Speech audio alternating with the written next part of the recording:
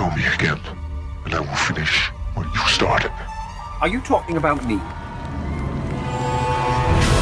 So intense. I mean, my heart was beating. It's still beating now. I couldn't get enough of it. I want to see it again already. A lot of action, a lot of noise.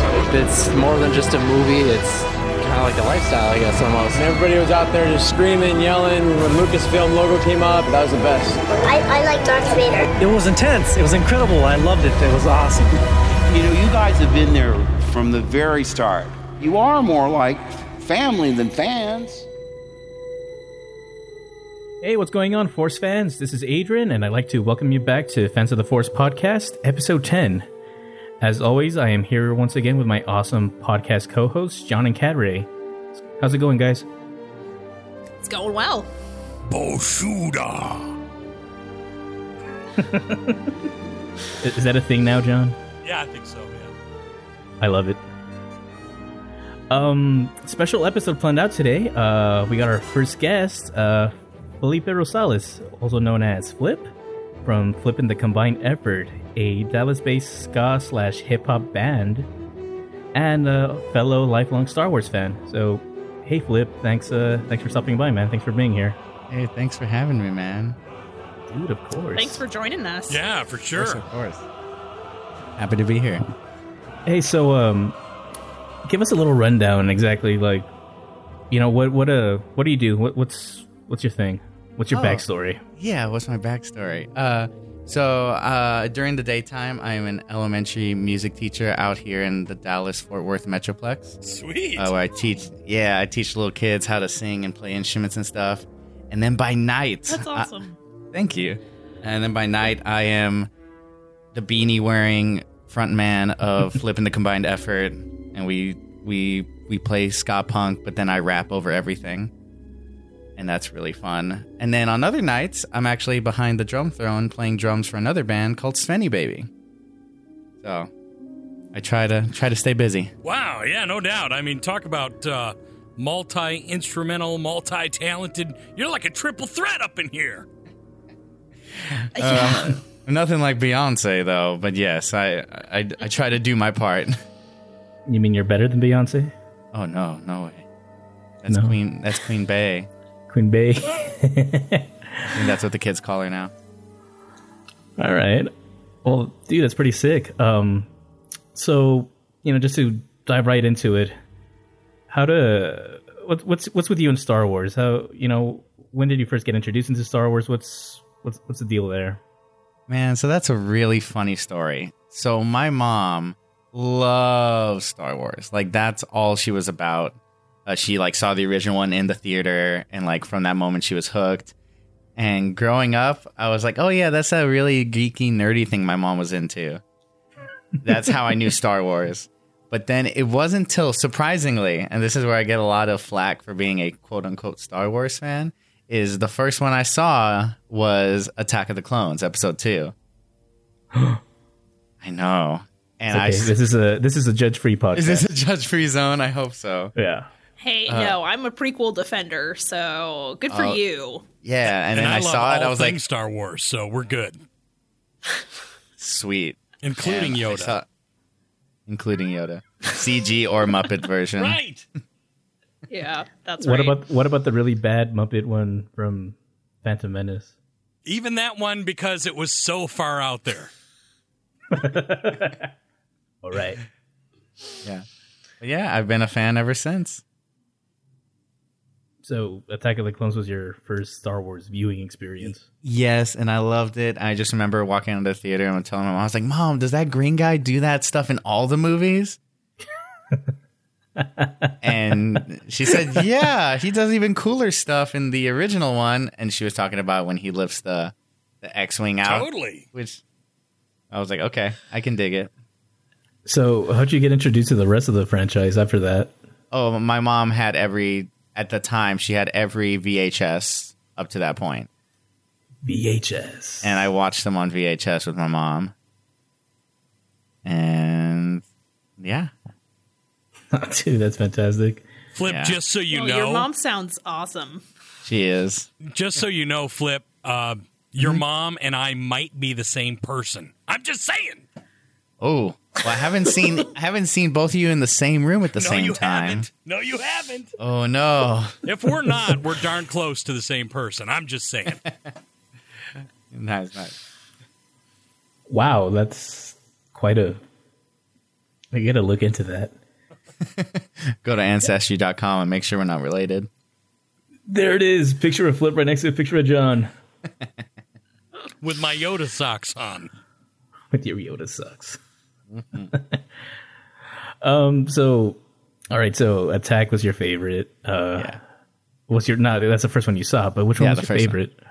Man, Attack of the Clones has a very special place in my heart, just because it was my first one.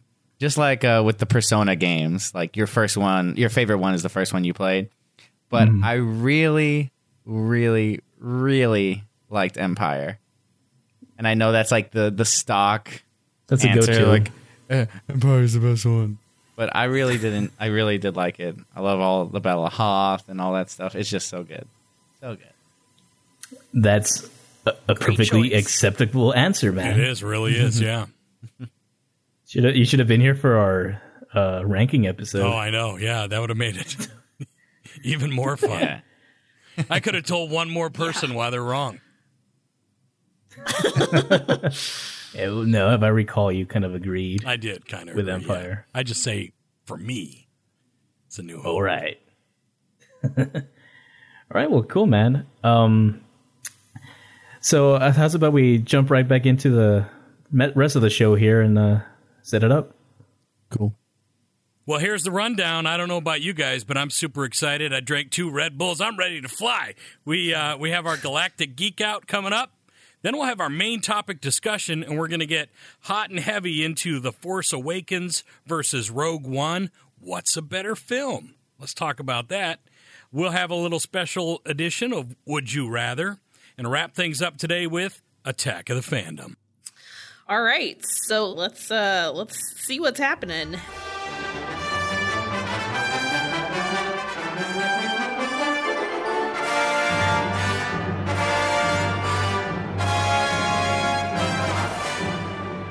Did any of you guys see the photo that Ashley Eckstein posted of herself and Matt Lanter recording last week?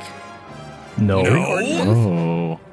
Yeah, so she posted a photo on Instagram of the two of them in a recording booth. No way. Yeah, wait. It's on the internet. Where's my phone? Was there a backdrop that there's... said, I don't know, something like Star Wars Rebels or anything like that? Any clues to what they might have been recording together? For Destiny, I'd imagine, right? Yes, there were no clues, but I think...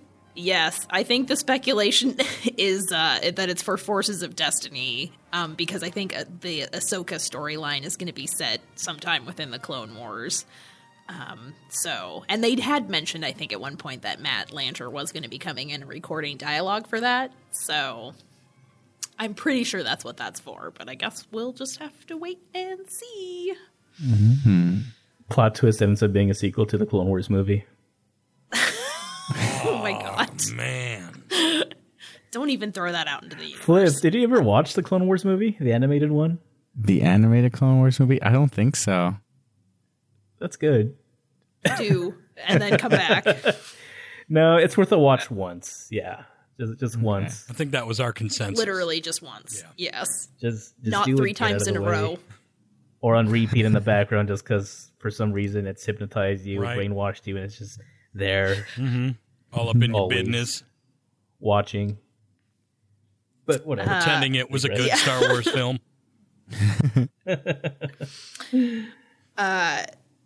Next up, in a kind of little fun piece of news, is that they announced this week that Mark Hamill is going to be getting a star on the Hollywood Walk of Fame. Yes. Finally. Yeah. I think that's way overdue. So, yeah. And in a Star Wars related note, Lin-Manuel Miranda is also going to be getting a star. I was going to mention that too. Nice. Yeah. Good for him. So we got a couple Star Wars adjacent actors getting some stars. Of course. Weird Al. Weird Al, too, yep, is another one with a Star Wars connection, a couple times over. All right. And then lastly, I think we probably have to talk about the elephant in the room, which is the real big news that came out last week, like literally a day after we recorded. Don't do it. I'm going there.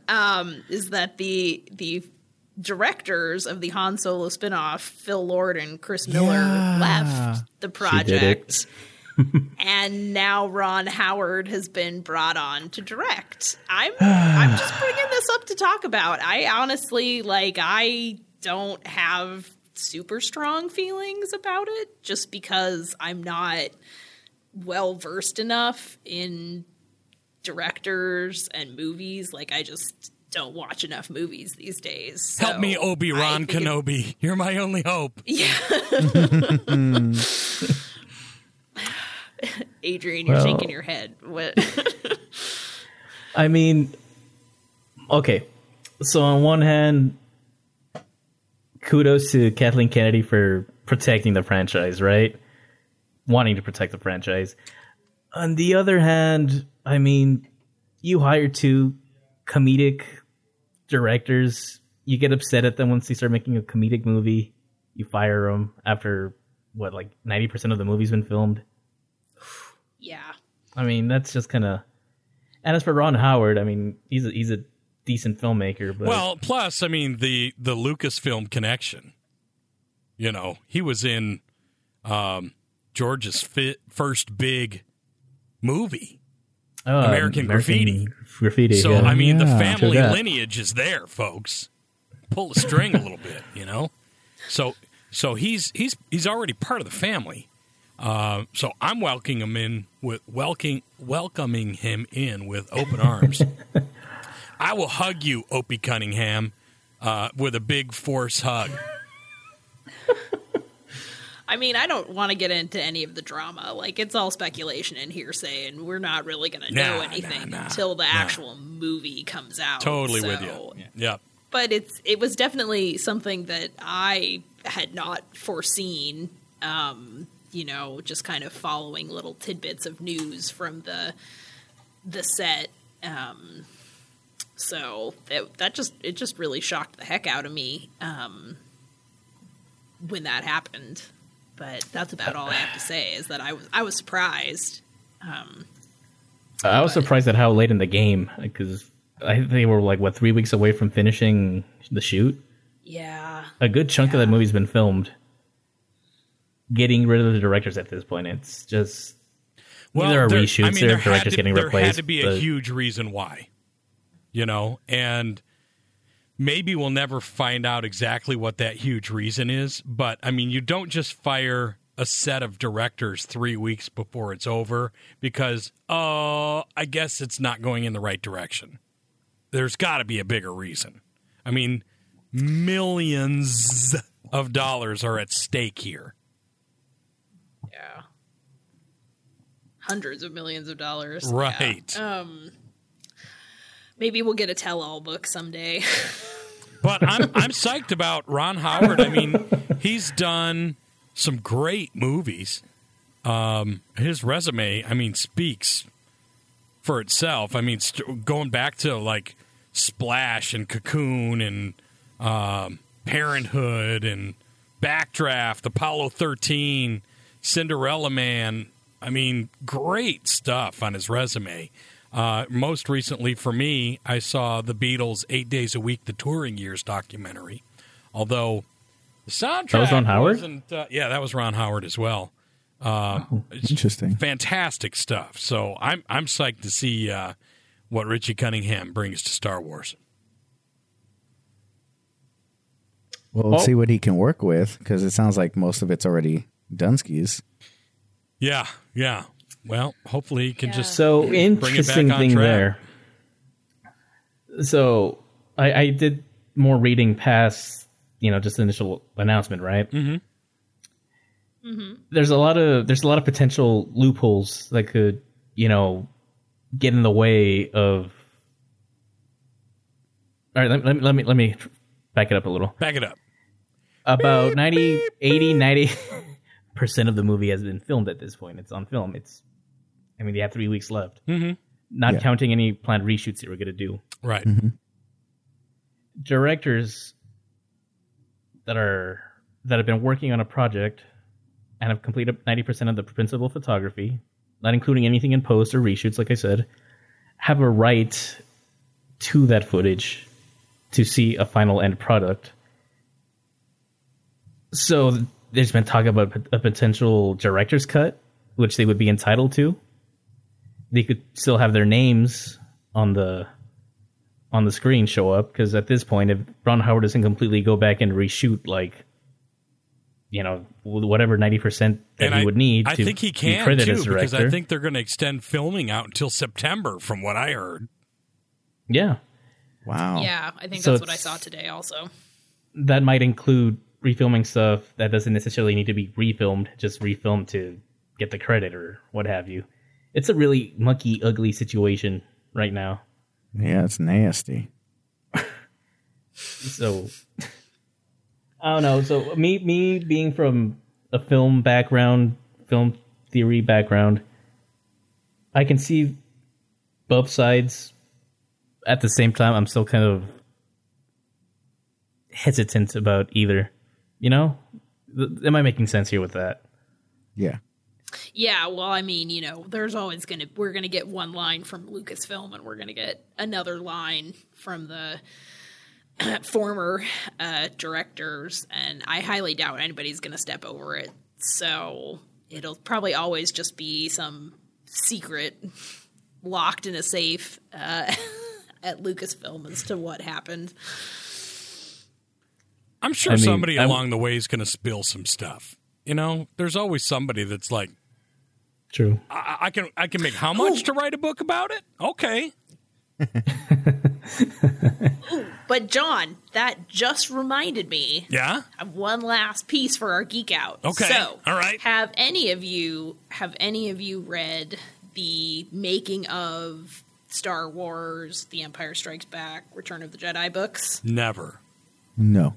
I've looked at them. Well, you should, because they're fabulous. Okay. They're huge and lots of good pictures. The text is very, very tiny. Cool. But the author, J.W. Rinsler, has just started releasing a series of blog posts from taking a behind-the-scenes look at Lucasfilm when they were sold to Disney, and the shakeups that were going on at that time. I have not actually read these blog posts yet, but just throwing that out there if you are interested in some of that. Say this man's name again for me. J.W. Rinsler, Rinzler. I'm on it. All right. So there you go. You can look that up, Google him, and it will probably pop up. But he's started releasing a series of posts about kind of the behind the scenes at Lucasfilm around that time. So if you're into that kind of thing, might be interesting. Always down for some behind the scene drama. I just hope that part of that is like, and then they came in and just started putting Mickey Mouse ears on everything we owned. Except the mouse droid. It's so weird. Yeah. Except the mouse droid. And that's when the mouse ears came down in Darth Vader's chambers. He turned around, looked at us, and said, "Ha! No, I am your father. Ha! Well, gosh. We're going to make episode 7 now. Ha! All right."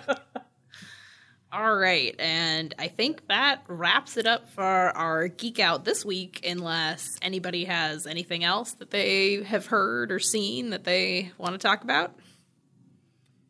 No, I'm good. Actually, I think that was a perfect segue into our main topic. Mm-hmm.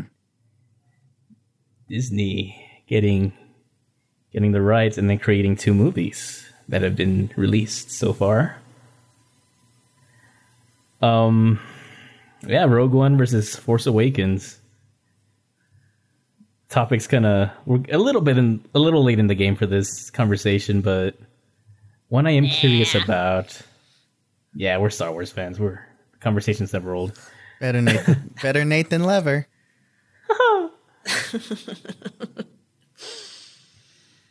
So, how's about we just start by just laying it out there? Kat, Rogue One or Force Awakens? One at a time. One at a time, no explanation yet. Just Rogue One. John? Force Awakens. Yeah, Rogue One. Flip. So we're again on opposite sides of an argument. Great. 2 weeks in a row. I love you, John. I love you too. Flip. Force Awakens, for sure. You were my brother, Felipe. I loved you. I love. All right, I guess it's Kat, Ray, and Adrian versus Flip and John. I'm Rogue One. Interesting. And I'll say why. John's ready to dive right in.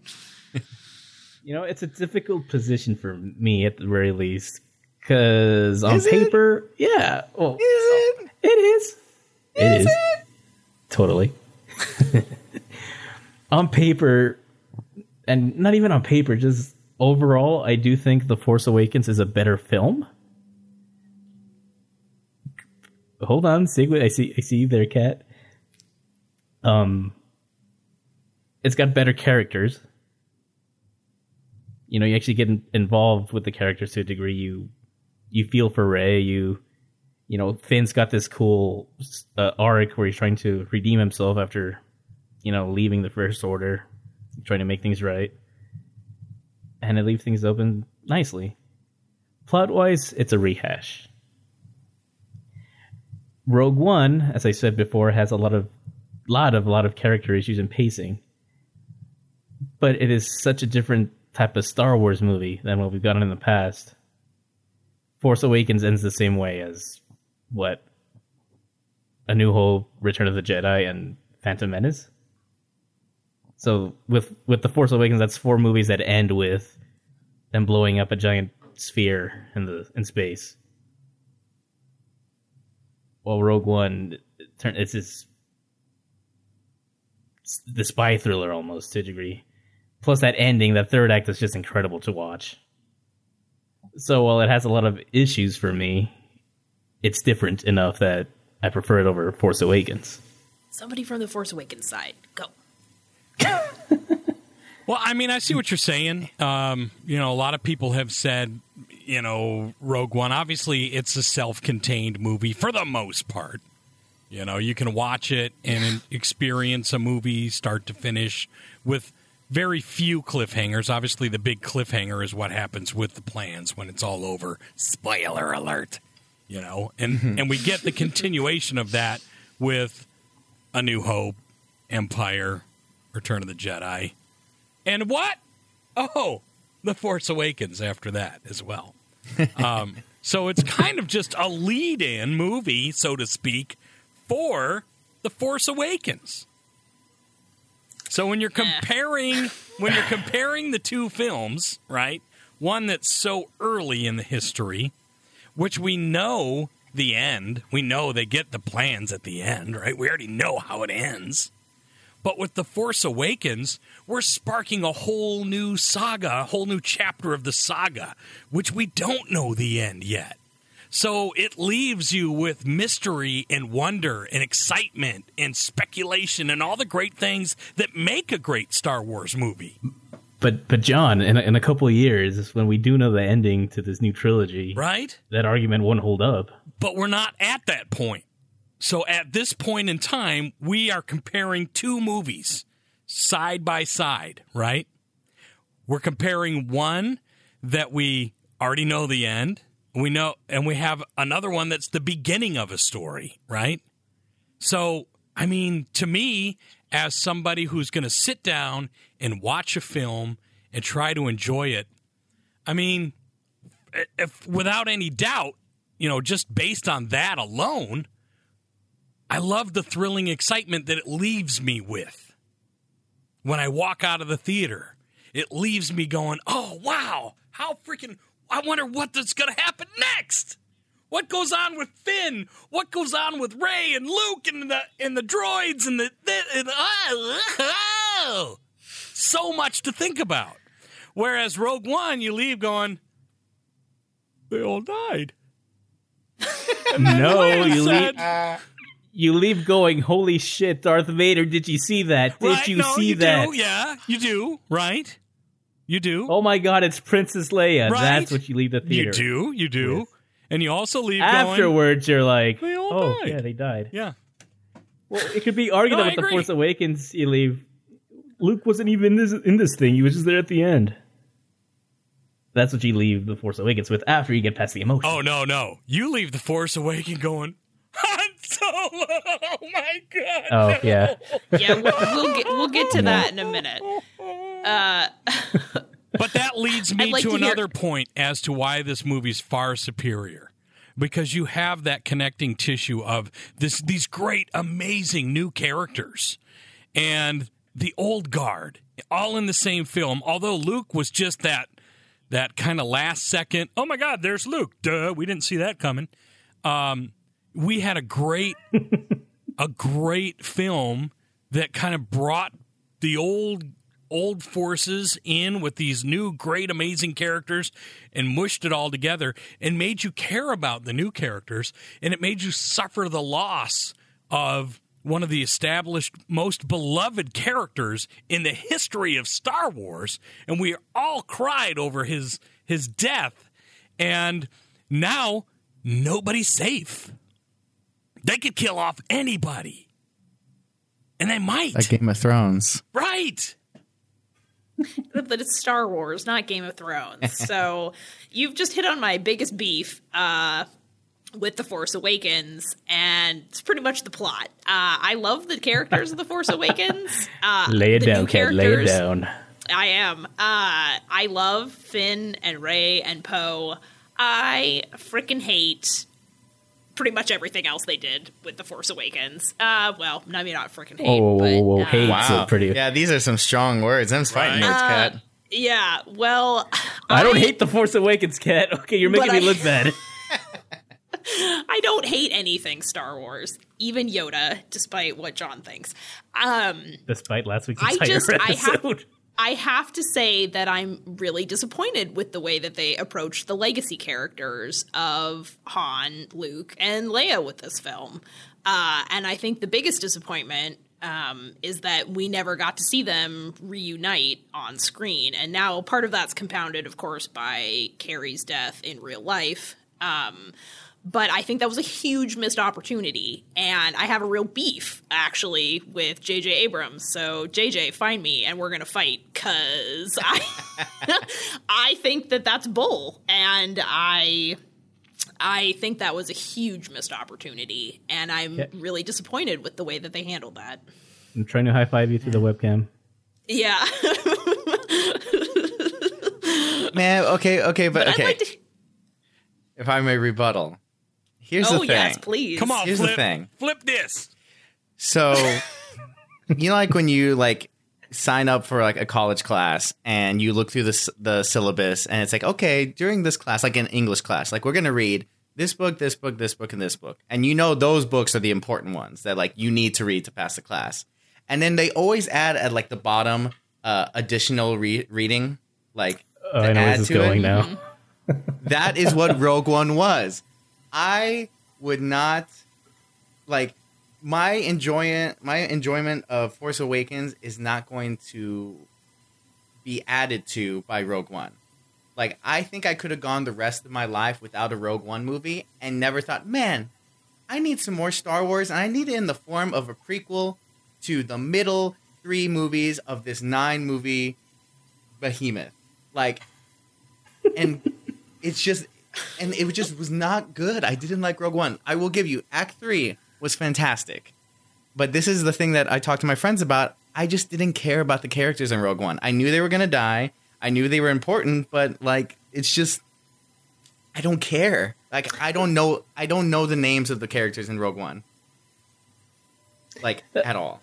That's a fair point, Flip. That's a very, very, very valid point. This is me high-fiving you through the microphone. Sweet. Yeah. Boom. No, because I agree with that. Well, I mean, you could have gone your whole life without hearing that story. I have always wanted to know what happens next after Return of the Jedi. And we all have. We already know that people stole the Death Star plans. I mean, they gave us that right away. Yeah. We never knew It's how. But it's sounding to me that it's just I already know what happens type of thing.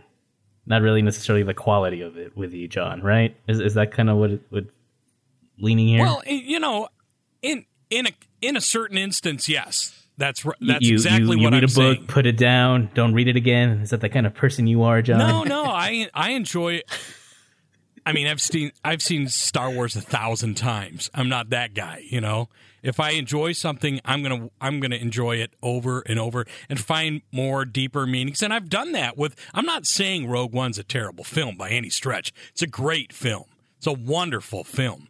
But compared to, staying on topic, The Force Awakens, I enjoy The Force Awakens so much more because I have that element of those lovable, familiar characters. Although, yes, I do agree they probably should have done it where all those legacy characters were at least in one room at one time before something broke them all apart. That would have been cool. But I can forgive the movie for giving us these new characters that I also am absolutely dying to learn more about. Mm-hmm. Preach. Well, to kind of go on what Cat Ray said earlier, I mean, I've mentioned it before. JJ is not my favorite filmmaker. He makes perfectly acceptable movies for me. I love watching JJ Abrams movies. At the end of every JJ Abrams movie I've ever seen that he's directed, he tends to produce some really good stuff, I think. But when he straight up directs or writes something, I'm always like, well, what about that? Or what about this? Why would they do that? I think The Force Awakens was the perfect movie. It was the movie that Disney needed at that time to remind people of Star Wars. Mm-hmm. Because like I said, it brought Star Wars back into the mainstream for everybody. But a more competent, I'm not even going to say director, a more competent storyteller, a better script, not written by JJ, would not have just rehashed A New Hope. I mean, we got another chosen one type of protagonist living on a desert planet, finds a droid, escapes on the Millennium Falcon, yada yada yada. This is your destiny. Boom, Death Star circular base blows up, leading into a new chapter. Okay, so I'm gonna put a little thing in here. So I think something to really take into account when comparing these movies is their function. The function of Force Awakens is to reestablish everyone, get everyone back on the same page so that they can tell a completely new story. So that's why I forgive Force Awakens for some of that stuff.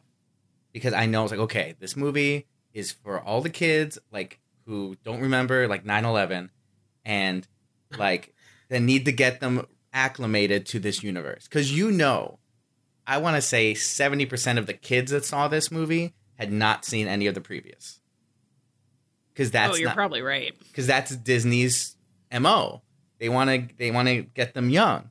So this movie functioned as a reboot, but it also functioned as like rehashing the old story so that the new people and the old people have that middle ground. You know what I mean? So just make the same plot again? Exactly. So it's relatable between the generations? Yes. Exactly. I don't know, Flip. But That's okay. Kinda... Man, Disney's crazy. They know what they're doing. They're a huge company that are worth like bazillions. They made some pretty good films, yeah. So now let's take that same idea to Rogue One. Rogue One's function was some more insight into the world. Thank you. Which they could have done so much better. Because they took this functional aspect of letting you into the world and then got confused halfway through. It's like, oh wait, no, we need to like they need to fall in love with these characters, and then so they kind of did both, like halfway. They kind of dug into the world more, but they also want you to fall in love with these new characters, and they kept going back and forth, and that's why I feel like there's such a disconnect between Rogue One and the other Star Wars movies. I was talking to my friends when we went to after Rogue One just came out. I was like, it would have been so much better if instead of telling the whole story of Rogue One, that the movie split off into like 3 mini movies, and the first one could be how like the first couple skirmishes between the rebellion and the Empire, and then the second story could be like a major victory the Rebel Alliance won, and then the last act of the movie would be Act 3 of Rogue One, because we could have easily gone through that. Like that Act 3 of Rogue One could easily function on its own. Yeah, I see what you're saying, and I wonder so too. An anthology film. Yeah, literally. And I wonder too if I would have cared more about the characters in the film if we'd have had more of the original trilogy characters in it. So more Mon Mothma with a bigger part. You know, more Bail. Yeah, more Bail Organa. More Bail. You know, more of the stuff that we already have. I mean, we got just enough Darth Vader and Tarkin to really go, okay, this is Star Wars, I get it. But I wonder if I would have loved it even more if we'd have had more of that. You know what I'm saying? Give some of these other characters who haven't had a big role. Well, like Bail Organa, you know? If he'd have had like more of a commanding role, what is his story? I know he raised Leia and all that stuff, but what else was he doing? You know? I mean, there's a missed opportunity. You know, make a great character that we all know and love, and then give him a bigger piece of the pie, and make us all care more about him, and show us why Leia is part of the rebellion and all that stuff. I mean, I feel like Rogue One could have really hit it out of the park by giving us more of what we already know and love, which is another reason. Same. That's what you're saying, bro. I'm not saying more of the same. I'm saying give us more of what we already like. You know what I'm saying? I'm not. That's interesting. Sorry, my roommates. My They're roommates throwing are a being party really without loud. us. We're talking Star Wars, and they're trying to drink Bacardi. It's crazy, bro. It's a big galaxy. You don't need more Skywalker stories. I'm not saying well, I mean, Skywalker's already in the movie. His name's Darth Vader. Technically. I'm just saying. Technically, I completely disagree. Nothing. That's the man's name. His mama named him Skywalker. Skywalker story is the Skywalker. the main saga story. You got these spin-off films. Have them focus on other characters. Yeah, but that's where like some of the weakness kind of shines through, though. Totally, they don't give us enough time to really care about them. Yeah, like Star Wars, as much as it's about this war, it's all about like these planets and stuff. It's about the Skywalkers, and when you take us away from that without any like anchor into what brought people to Star Wars, it's gonna be hard. I think they tried to make us care about Jyn Erso, but there wasn't enough to make us care. At least for me. Yeah, no, I agree. Like that was one of my biggest complaints. Is she the girl? I'm gonna jump in Yes, and she's the say, girl. Then yes, then I definitely agree. Oh my god. Wait, I'm gonna jump in. They don't like the term girl. Call him a chick. All right. Now, You're John, fired, come on. John. Hey, Flip, you want a job? I'm gonna say that's actually one of the reasons why I think I like Rogue One so much. Is not necessarily Jyn, but the fact that it focuses on an aspect of the Star Wars universe that we haven't seen before, aka the people that inhabit the rest of this universe who do not happen to have Skywalker somewhere in their name.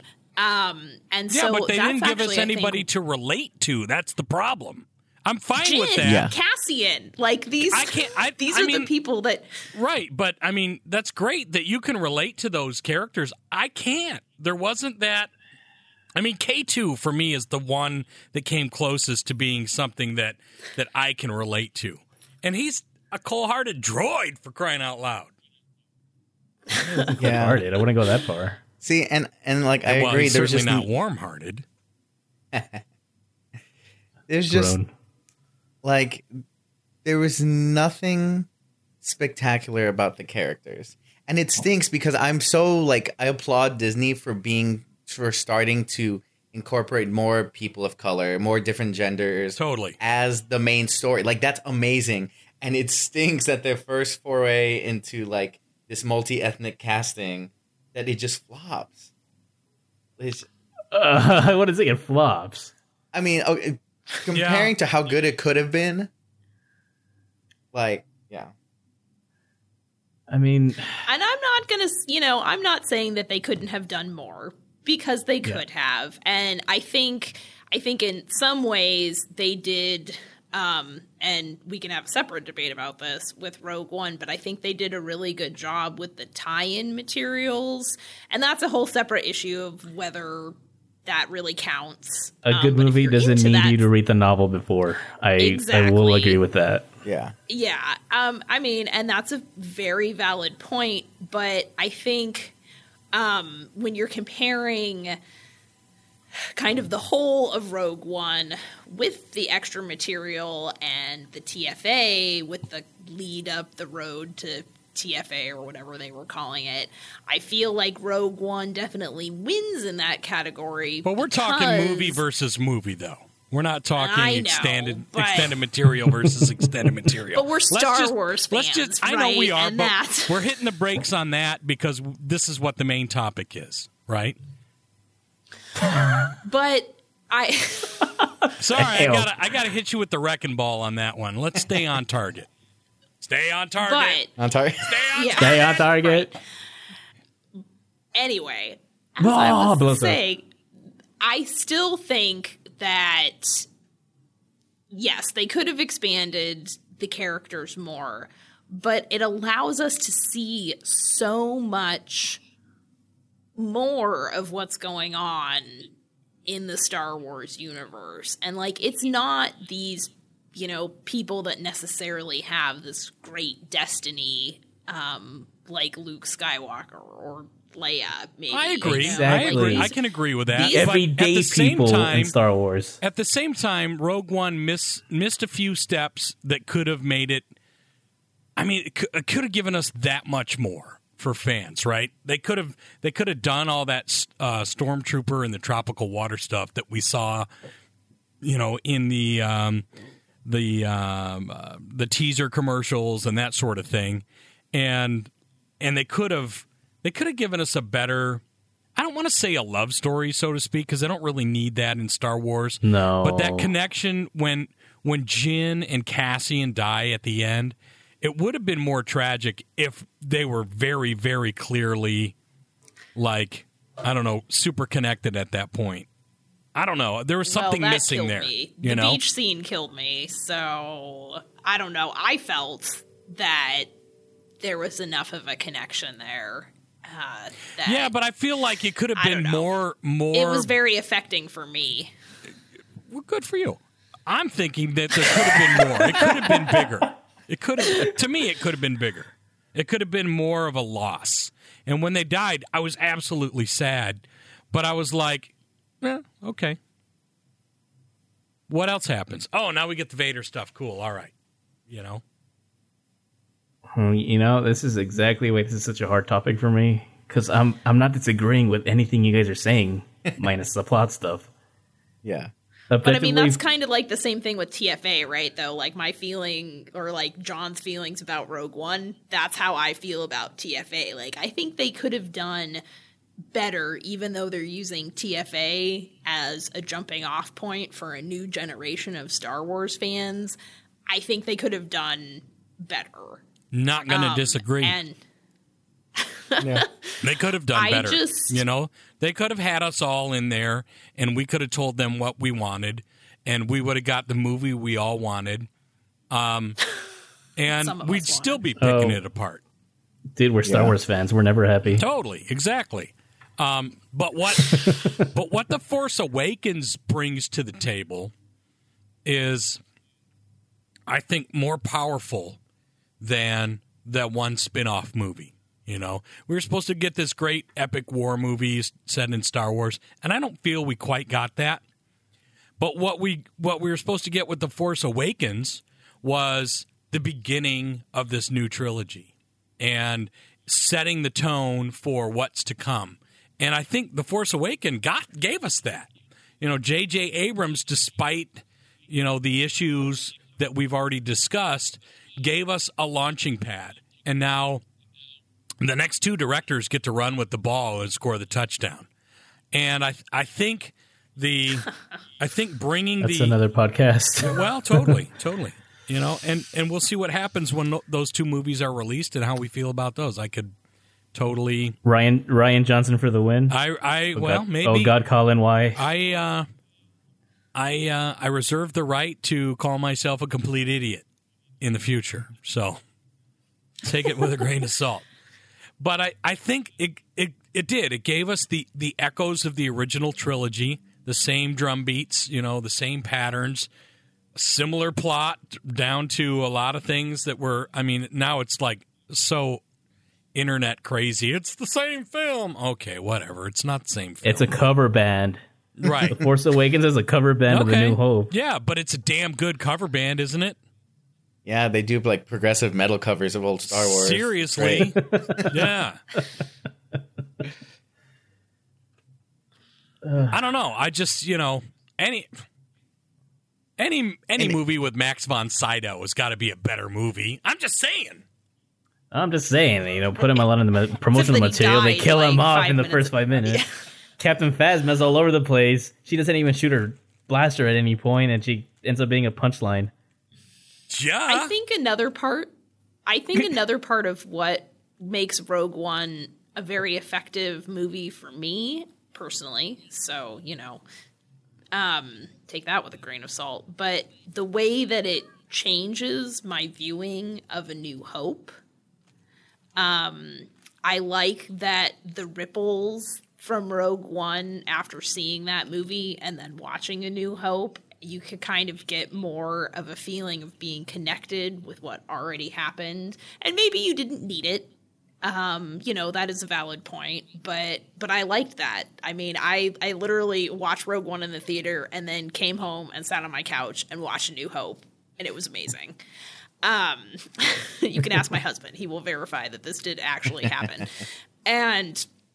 And so for me, you know, I think kind of that emotional impact of Rogue One leading into A New Hope really triggered something for me. And maybe part of it's a nostalgia factor. I mean, I was not old enough to see Star Wars in the theaters. You know, I saw them all later when the special editions were released in theaters.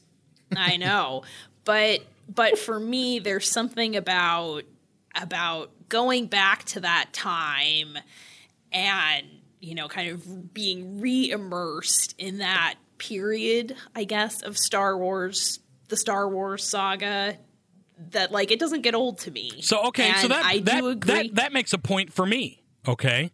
So what you just said, this is like the original trilogy. I mean, this is that is my holy grail of movies. Otherwise, I wouldn't even be doing a Star Wars podcast. Am I right? Am I right? Or am I right? Yeah. Totally right.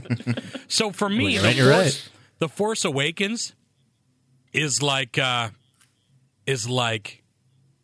first day of school, you know, where you go back to school and you see all your old friends. And, man, you got a new haircut, and wow, you got cool news. Your mom got you new clothes. That's great.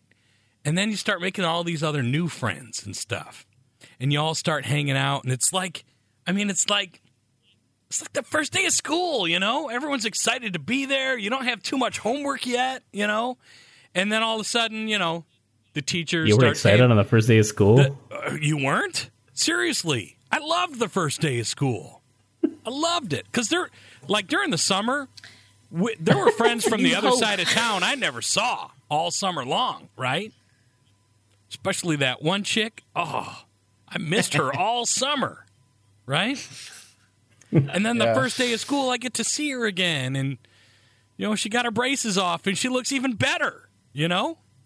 That's what The Force Awakens is like. You see those old friends, you're getting reacquainted, and then you're making all these new friends, and then Kylo Ren gives you that great big biology book, and it's like ruining the whole thing.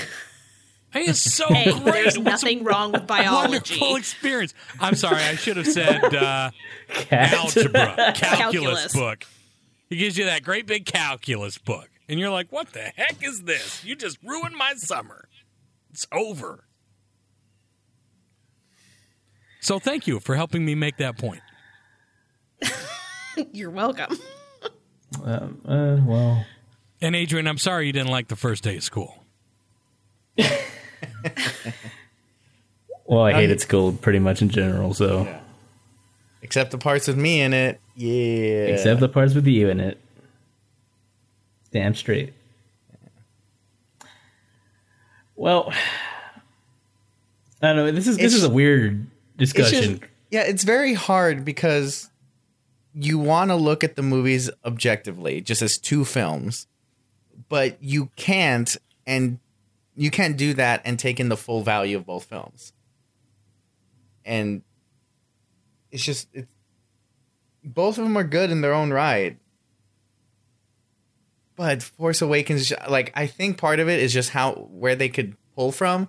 Because Rogue One, literally, they could only take information from in between 3 and 4. You know what I mean?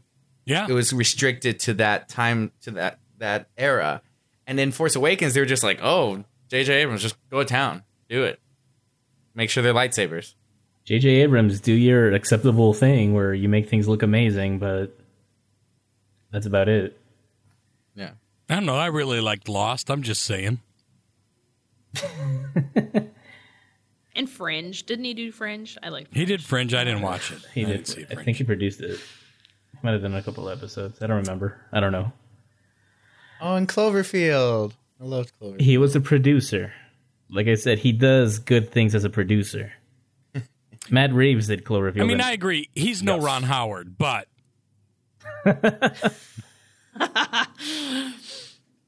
J.J. Abrams is the king of acceptable movies. And that's what we got with Force Awakens. And The Force Awakens is his best film, I think I've said before. Ooh. But I think Flip has a point. It's really hard to look at these films in a vacuum, given how much there is. Like, we have the original trilogy, and we have the prequel trilogy, and, now we're getting The Force Awakens and its sequels, and then Rogue One's kind of set in the middle. And so it's hard to look at these films in a vacuum. Like, you do need, I guess it's debatable how much background you need for the TFA to see but because there were a lot of kids that saw it for the first time. To be fair, it helps. To be fair, The Force Awakens has this going for it that Rogue One doesn't. It's easier to explain it in the timeline. You know what I'm saying? Rogue One, it's hard. People wait, it's after Rebels, but it's before A New Hope. And if you don't know what Rebels is, you're lost. So wait, it's after. Wait. Force Awakens. It's between episode 3 and 4, dude. Right. Well, I know, but some people don't get it. What do you mean by 3 and 4? What? Wait, the first one. Some people just know there's a Star Wars. Totally, That's kind of all it is. Here, go watch the Star Wars. So the Force Awakens go watch Star Wars. The Force Awakens benefits from being placed chronologically. Okay, it's 30 years after Jedi. Boom, got it. All right, I understand. Come on, the placement has nothing to do with the quality of the story. It's just fortunate that it gets that. Yeah. Star Wars has always been wonky that way. Yeah, and with not when I was growing up. With the coming spin-off movies, theoretically, there's going to be more branching out into the Star Wars universe. So they're, they're probably not going to slot themselves as neatly, at least linearly, like the Saga trilogy is. But that's why they're separate things, right? You've got the Saga trilogy, which is going to be the 3 trilogy of trilogies, and then you're going to have the spin-off films. And I think Rogue One was a great place to start for that, due to the nostalgia factor and where it's placed within the timeline is because, I feel like that's kind of the perfect place to start. You know, it gives you a nice jumping off point. There's some touchstones that we know: Darth Vader, Tarkin, Leia, Bail, Mon Mothma. But we also get introduced to some new characters, and, you know, now the universe is a playground. You know, hopefully new filmmakers are going to go out there and we're going to see different parts of that universe. And, you know, I guess it'll be up to the audience to decide whether or not that's a good or bad thing. We'll see. Yeah, I kind of like that. Rogue One, I guess to bring it down, well, like I said earlier, while Force Awakens is a better quality film, I think, as far as characterization and everything else goes, and Rogue One was different enough that, you know, it was different. It opened up the door for new future spin-offs, pretty much. Yeah, no, I think what you're saying, because they didn't want to go out the gate with these anthology movies and do the Han Solo movie, right? Like, that's going to carry a lot more weight than a Rogue One movie. You know what I mean? Yeah. So I think I know what you're saying. Like, this is a perfect test for the format, and then now they can go ahead and do the other ones. Yeah. They can make the Greedo movie now. It's totally fine. The Greedo? No, please, no. I still want my Bib Fortuna spinoff. Star Wars, Many Bothans Died. A Star Wars story. Yeah. Rogue 2? Rogue 2. Right. They can do all those things now. And I appreciate that. Like I said, I loved Rogue One. Great film. I mean, as a standalone, you've got the beginning, you got the middle, and you've got the beginning of the end, right? Mm-hmm. Yeah. And you got awesome Vaderness, which is always really good. Except for his don't choke on your aspirations. Cheesy ass line. I love that. I love that. I don't care. Vader has always been telling that joke. You're what? I'm a fan of that. I loved it. Vader's all about the dad jokes. Go back, watch the OG trilogy. Apology accepted. You know, he just totally killed the guy and he's making a joke about it. Like, the guy's dead. He doesn't need to do that. But he wants to. He's Vader. That's what he does. He's the dad joke Sith Lord. Doesn't take the cheese factor out. I'm sorry. There's a big hunk. Okay. There's a big hunk of cheddar in there. I like cheddar. That joke had a layer of Swiss this thick. I mean, that joke was not very good. There's your dad. There's your dad joke. Okay. Stop. Yeah. Spoken by a true dad. Christ. So all in all, here we go. I mean, we've got two films that we all love. We really do. And really kind of going back and forth and picking out the flaws of each film and highlighting the things that make each one great. That's one of the beautiful things about Star Wars, is that here's 4 people on a podcast that have the same love, the same passion for the same 2 films, but we're coming from it from different angles. And that's one of the things I appreciate most about Star Wars, is how inclusive it is to everybody, and how no matter what, you know, there's something that draws us all in and connects us and binds us into this, you know, universal brotherhood and sisterhood of Star Wars hood. You know what I'm saying? I love it. You know, just because I'm feeling petty right now. Someone on the Force Awakens site explained the character of Poe Dameron. I'll go if Flip doesn't. Say it again.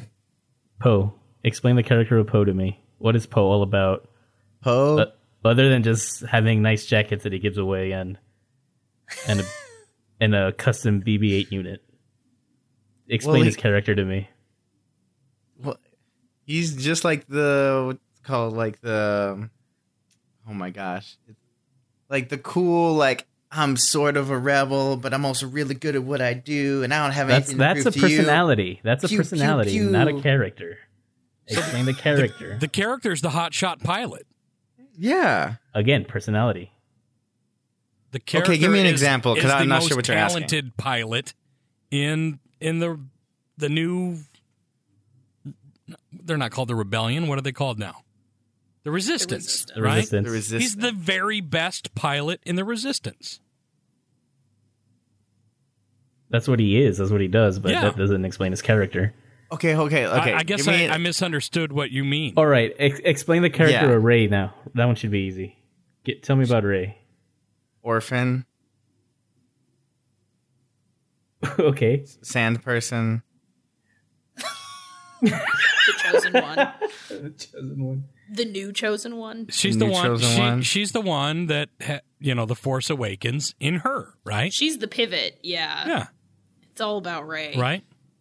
Ray is a traumatized, emotionally stunted girl that was abandoned and forced to pretty much fend for herself. Okay. So that's her character. Until, how old is she now? 19? She's the same age as Luke, right? She's self-reliant because of that. She taught herself pretty much everything she knew. She has issues letting go. Yeah. We got a lot of this Or you could say she's got incredible devotion to whatever her purpose is. What makes you say that? Well, her purpose was waiting for her family. I'm agreeing right? with you. I'm agreeing with you. Yeah. But so, I mean, she was focused on being there for whatever was going to happen next. She was waiting for somebody, right? We can assume that it's a family member. She's supposed to be waiting there. That's her purpose. Surviving to be rescued from her existence. There's something specific that, I mean, she gets off the planet and she's like, well, I got to go back, right? Yeah. So she's very dedicated to whatever that purpose is. Excellent. Now tell me about Poe. Okay. Poe's the best pilot in the Resistance. Yeah, exactly. That's what I was going to say. He's the best pilot of the Resistance. That's his really role. Good at Yeah.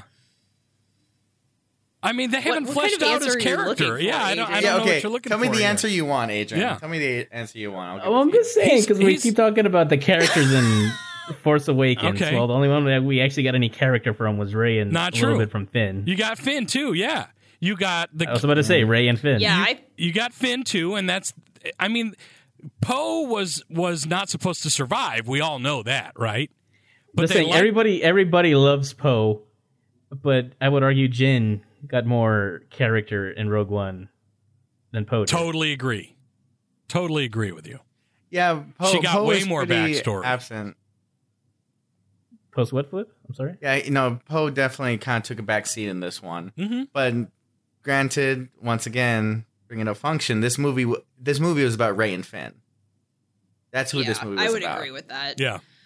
I mean, that's what kind of makes it different, right? As people, I mean, I think people want to look at it as Poe and Finn and Rey being like the trio, but I actually think it's like Finn and Rey and Kylo who are the three Definitely. characters that are going to have the biggest. Agreed. Totally agree with that. And that's so why it annoys me that they kind of, keep pairing up the three of them in promotional materials. Like, they're not a trio. They were hardly together at all at the same time in Force Awakens. Yeah. If you read the novelization. Yeah, were Poe and Rey ever in the same spot? If you read the novelization. Well, I'm talking but about you didn't the want me to talk about that. I'm talking about the film. We're doing it John's ways. Didn't they do like a love triangle type of thing in the novel where they hug each other real quick and they're kind of sheepish afterwards? Yeah. Oh, not really. I mean, you don't need that. But I mean, I'd be okay with that because they're all really good looking. So, go for it if that's what you want. But look, Rey for sure has her entire arc. She overcomes all this emotional baggage and accepts that that what she's looking for is in front of her, not behind her. Finn kind of gets over his baggage over being a stormtrooper. He gets over his cowardice for a person he cares about. That's his arc. Mm-hmm. Would you say cowardice though? Because like we're rapidly getting off discussion here, because leaving the First Order was not an act of cowardice. No. That was an act of courage. No. I'm not talking about that. I'm talking about, trying to bail midway to the outer rim. Oh, on Takodana. Yeah. Okay, all right. I'm talking about that. I don't know if even then, I wouldn't clarify that. I wouldn't classify that rather as cowardice. I would classify that as self-preservation. He knows how bad the First Order is. He's trying to get the heck away. No, but even then, he's a coward. When they got to Starkiller Base, it was all about just getting Rey. He couldn't care less about the Resistance. Like, I'm just here for Rey. Totally, that's all right. Got over that, but that doesn't make him a coward. Well. He still went back. Well, that's his arc. That's his character arc. His arc was more than that. I mean, well, I'm paraphrasing it here. All right, so back to the original question describing Poe. Right, Poe is the soldier in this story. He's the new. He has no arc. Maybe he doesn't. He has no arc. I haven't thought of this, so let me talk about this, and you tell me if there's an arc here or not. Right? You know more about this stuff than I do. So we've got Poe. Originally, we're introduced to him as the Resistance character who's getting this information. He's on this mission to get this information from the old wise wizard. Right? He gets it and has to stash it away, and then he gets captured. Right?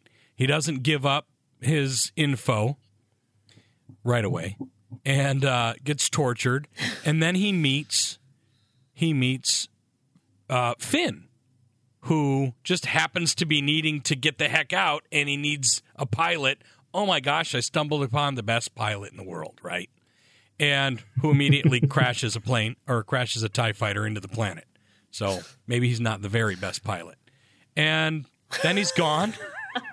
And then he comes back, right, to help save the day. So what his character is the soldier. He's the connector, the new force. He's the one that brings the Resistance into the core of what we care about. Okay, and I mean, does he grow in this film? Probably not. I mean, but is he important to this film? Definitely. I'm not trying to undermine the importance he plays to the plot. Okay. I'm not trying to do that. Right. I'm just But the whole point of this little, when he's happiest, at his happiest moments, are when he's in the cockpit and he's flying for his life and he's fighting for the Resistance. Those are his happiest moments. You saw him in that X-wing. You saw him in that TIE fighter. He's loving it. Absolutely loving it. So, I mean, obviously there's more that we get to learn about him in the future films. Obviously, if you read his comics, which we're not talking about collateral material. Collateral. you might have more of an understanding of where his place is in this universe. But I don't know. Talking through it, does that add anything to you for his place in this film and his role as a character in this new trilogy? Does that? Because I don't really know what you're looking for answer-wise. I'm just trying to talk it through here. No. Again, I'm not trying to undermine his role in the film. What his character? He's the hotshot pilot. But like you said too, I read the comics. We're not going to get into that. This is the movie. We get nothing on him. He is the same character at the beginning as he is at the end. He has no growth. He doesn't change. He doesn't go through anything. He's just there to give out exposition or further the plot. Exactly. Yeah. So Save my main the day point, when it's convenient. Exactly, right. Like Deus Ex Poe coming in with the X-wings. Like, oh no, all is hopeless, and then here comes the badass X-wings and really awesome action sequence there. I'm not denying that. Totally. But I'm totally talking about character here. In The Force Awakens, only characters are Rey, Finn, and maybe Han, because he gets over his baggage and finally decides to own up to his son. It's like, I'm here for you no matter what. and that ends horribly for him. But he got over it. He got over his fear of the reason he left. Adrian, crying out loud. I'm just saying, and that's one of the biggest downfalls. Is I'd actually, anyway. Now, go ahead. Back to Rogue One. Okay. I would argue Rogue One has more arcs for all the characters. The Force Awakens arcs for the characters are better executed, but Rogue One has more. So we know, I don't know, Jin Cassian's the same character throughout the whole film. No, he's not. Yeah, he is. No, he's not. So hold on. So Jin, we get her backstory. We get the backstory. She saw we her. Get the whole transformation. You know, she joins the rebellion, believes in it wholeheartedly. The connection with her father. She's obviously she doesn't believe in it at first. That's her little arc. Right. That's what I'm saying. So she's orphaned. She sees her mom get killed or dad taken. Yeah. Then Saw dumps I totally her. get it. Yeah. So she has to learn how to be part of a group. Mm-hmm. And then to pretty much avenge her father, she puts her faith in this group of rebels that, they kind of killed her dad too, but that's a different topic altogether. That's her arc. Learning how to be part of a unit, again, a family, and working together. Cassian, lesser, but it's there. You just got to look for it. Cold-hearted mother effer. Mm-hmm. He'll do whatever he has to do to, get the info or save the rebellion. What he has to do, right? Save the rebellion. He's got his informant there at the beginning. Oh no, he's got to hold me back. He shoots him. Boom. He doesn't trust Jin. He doesn't. Again, he's up until his interactions with Jin is what changes him. The same way that Jin's kind of changed herself. It's like, I got to put more faith in people, which is what allows him to, pull off the plan at the end. Again, it's there. You just got to look for it. Chirrut he just stayed true to the mission. I mean, I don't think he had any growth there. I saw some growth. Give me an example. Just in his dialogue, his interactions with Jin compared to, in the second half of the film as opposed to the he got nicer first to her half. because he knew her better, but he didn't kill her father. He didn't kill her father. I was about to go to stopped. that. Right? He stopped himself. Yeah. Like if he hadn't met Jin and it had just been a mission. You know what? That's it. That's the point. You're right. I get it. Earlier in the movie, we saw him cold-blooded killer to I'm going to wait. Unfortunately, somebody else killed him, but that's all right. It wasn't his fault. Yeah, like I said, that's a different thing. No, altogether, I get it. No, you're right. It's That's the point. Okay, I'm with you. I'm on board. Okay, so you see his growth. So moving on to Base, he's this guardian of the wills that lost his purpose. Mm-hmm. He lost his faith. His little arc is that he regains his faith at the end because of his friend's sacrifice. Right. Mm-hmm. Very simple little arc, but it's there. A little bit of growth. And it's because of that regained faith that he's able to kick ass and avenge his friend. And he dies with him. Yeah. How about Chirrut? Chirrut, not so much. He's the same at the beginning as he is at the end. I'm one with the Force and the Force is with me. He's got the personality. K2 is all personality too, for the most part. And he grows to like Jin at the end, but what's his name? Not Bodhi. Bodhi. Yeah, it's Bodhi. Bodhi Rook, yeah, but I mean Bodhi. He plays the same type of character that Poe does in Force Awakens. How about Pow? I don't know. I mean, you kind of think about the steps that Bodhi takes. Like, he lives in an occupied planet. Just a movie. Joins the Empire. No, this is just the movie. He joins the Empire. I didn't know he lived on the occupied planet. I didn't know that. He didn't live on Jeddah. I didn't know that. He's from Jeddah. They call him a local boy. Yes, they call him a local boy in the movie. In the movie, they call him local boy. Yes, they do. They do. I'm gonna have to rewatch that. Somebody's going to have to go rewatch. I totally believe you. Go ahead. It. Extrapolate your point, please. Don't even know what I'm talking about anymore. But, so then Bodhi I have has done to my step job. up. I've thoroughly confused you.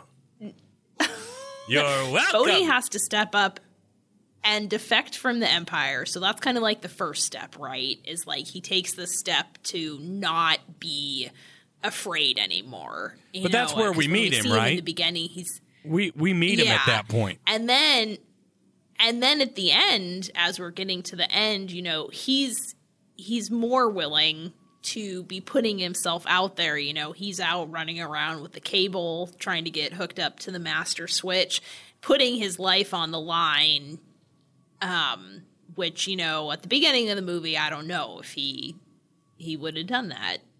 Maybe not. Maybe. I can see where you're coming from. I'll take it because you're helping my point. But like in that case, and even with Cassian, it's subtle. Yeah, it's all at about this point, Jyn. It's all about Jyn Erso. I mean, we all know that.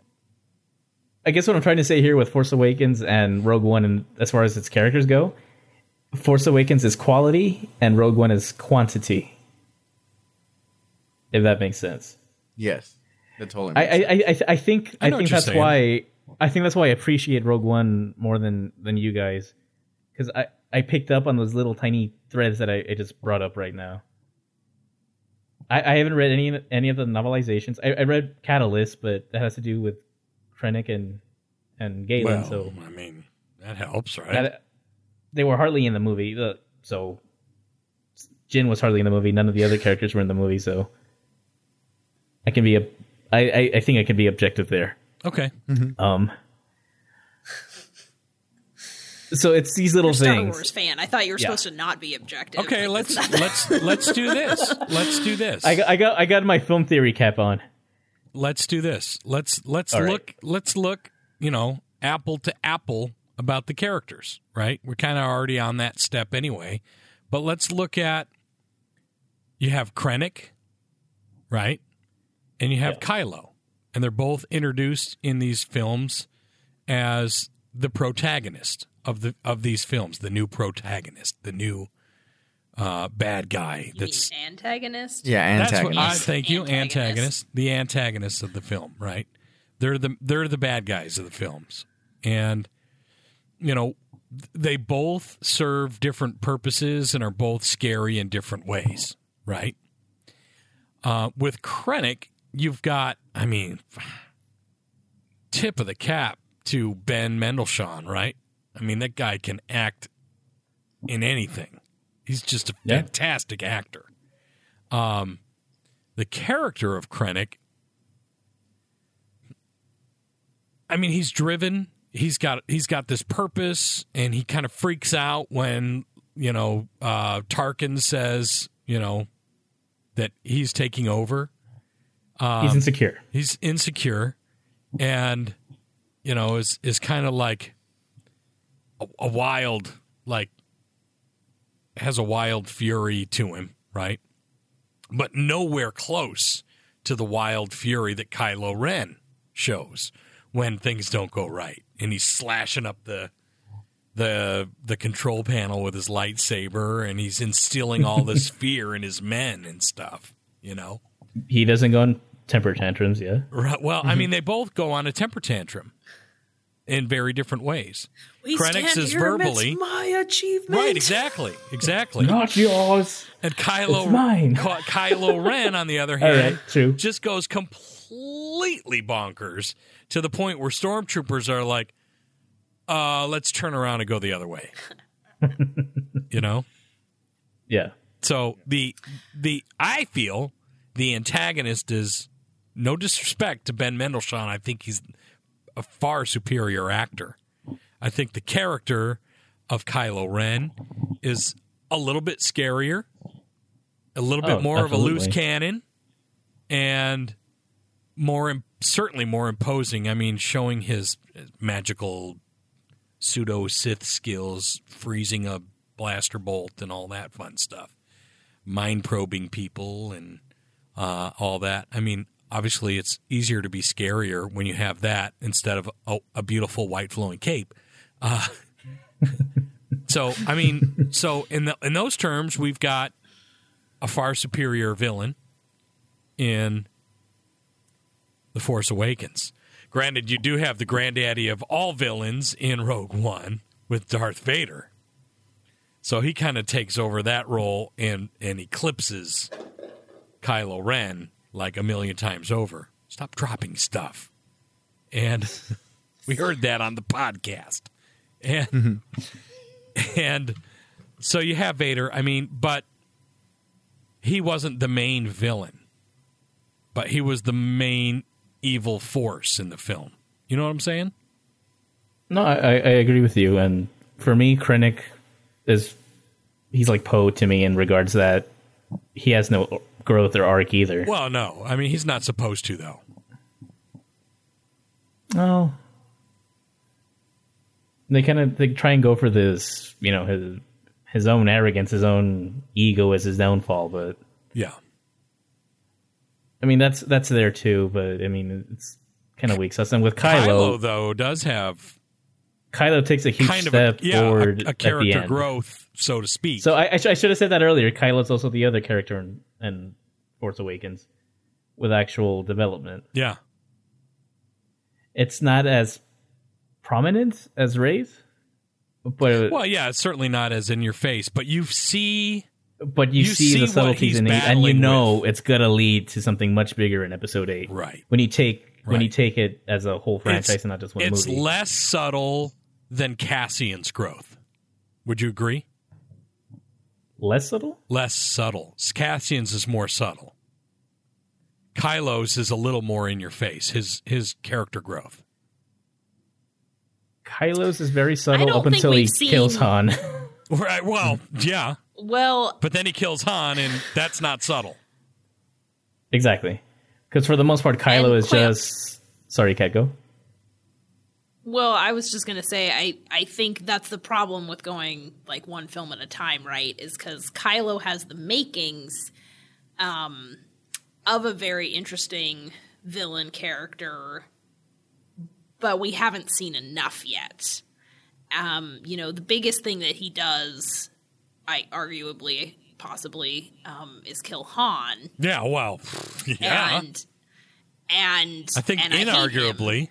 But I think he has the makings of a really interesting arc, but I don't think we've really touched on it yet. Like, he ain't I never think gonna that's be his granddaddy.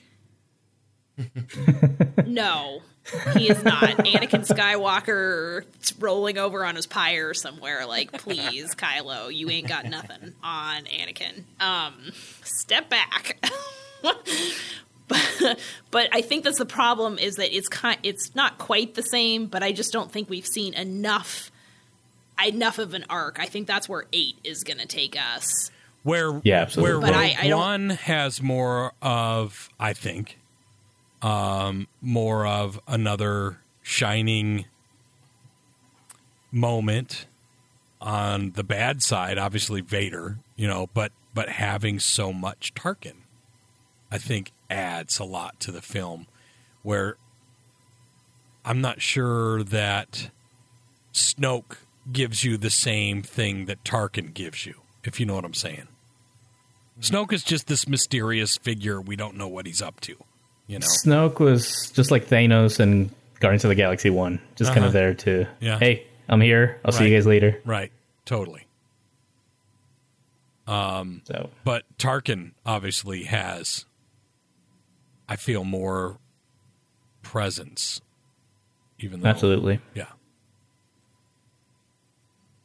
So, I guess the whole point of that film theory spiel I went on, which I apologize for. Sure. I guess I'm just trying to make you guys... We all had fun delving into that, so thank you for bringing the film theory stuff into it, because that was fun. Was it? I'm hoping I can make you guys appreciate Rogue One a little bit more, I think was the point. Like I've said, both movies are great. I enjoyed both. just to a lesser degree Rogue One. Same here. I can take that. Yeah. All right. Same here. I mean, I love Rogue One. Don't get me wrong. And I don't think there's anything you could say to make me appreciate it more, because I already appreciate it as much as I can, you know? You want $10?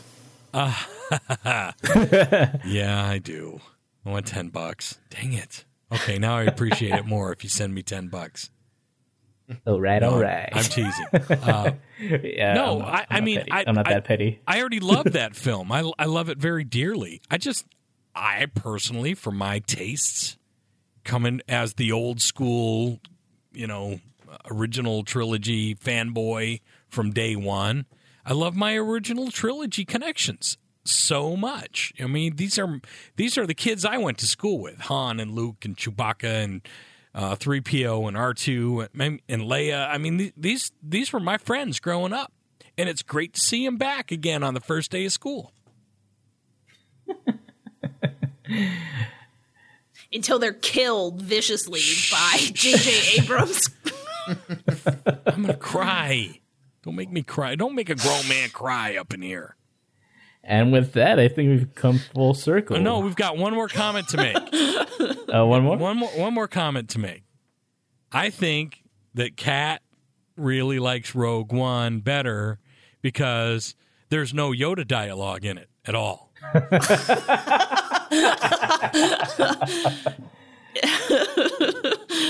I liked Rey's vision scene in The Force Awakens, so don't even try to play like that, John. No. This is always going to be a thing now between us, my love for Yoda I know. And me painting the picture of you having total disdain for him, which I know you don't.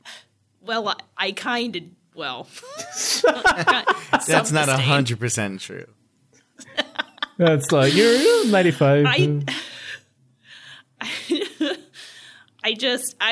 John, I just think it's so interesting that as an old school Star Wars fan, that Rogue One wasn't more up your alley, just given, I guess, the nostalgia factor of having it set so close to the original trilogy. No, I mean, I love that. I absolutely loved all that stuff. I thought looking at Yavin Base and all that stuff, I mean, that was like, oh, I love you. Look, they did it perfect, And then Chopper going by, General Syndulla. All that stuff. I loved all the little Easter eggs and stuff. That was awesome. But for me, any movie with Harrison Ford in it, I'm probably going to like it better than a movie without Harrison Ford. That's a valid fair point. I mean, yeah. I can see that. And maybe it will be maybe next year when the Han Solo spin-off movie comes out, we can compare spin-off films. God, Rogue One versus Han Solo. I know, and I'm trying to be super jazzed about this, and I love some Ron Howard, but man, the news this week does have me a little scared, though. It really does. If I'm being completely honest, I'm a little bit scared, guys. This is a different podcast, but I never wanted a Han Solo movie. Okay, reel it back. Sorry, reel it back in. I mean, for me, it just it just comes down to, like, I do love the new characters that were introduced in The Force Awakens a lot. Even Poe, though he doesn't get a lot of screen time or development as a character. I still, I like everyone in Star Wars except for Yoda most of the time. Hey, I'm just going to put this out there. One of my most recent additions to my collection is a vintage Walrus Man figure. How much screen time did he get? Hey. So, I mean, I'm going to love collecting the Chirrut and the Baze figures and, K2SO, and I'm all about all my Star Wars characters. I love them all. Even the small ones. Even the ones that are in one film only. Yes. So I love the new characters that were introduced in TFA. I just think my biggest disappointment is just basically the plot and the way that the storyline worked out. You know, whereas in Rogue One, maybe some of the characters are a little bit thinner, although I still love them all. But I found the plot as a whole, where it fits in, I guess, much neater. And so, you know, a lot of the way that I'm going to look at The Force Awakens will probably ultimately depend on the movies that follow it. You know, if we're being honest, like it's, again, like we've mentioned before, it's hard to talk about in a vacuum because there is more coming. But I mean, I will just say, like, I have yet to rewatch The Force Awakens at home, even though I own it. Well, that's on you. That's not on me. I haven't rewatched it. But I'm just saying as a film. Not my issue. You know, like, I've watched The Force Awakens a whole lot more than I've watched Rogue One. Just watching for that flying lightsaber scene alone, and then the battle in the forest. Oh, that was so cool. Yeah, that's pretty amazing. Which, yes, I mean, you have to say, I think both the third act in both of those movies was pretty. They were fantastic. Vader, the fight in the forest, pretty fantastic. Yeah. Mm-hmm. Okay, so with that, what do you say we move along to Star Wars? Would you rather? And now it's time for the game that's sweeping the galaxy from the ice planet of Hoth to the sun-drenched sands of Jakku. It's time for Star Wars Would You Rather! Sorry about the mess. Move along. But droids are not welcome here.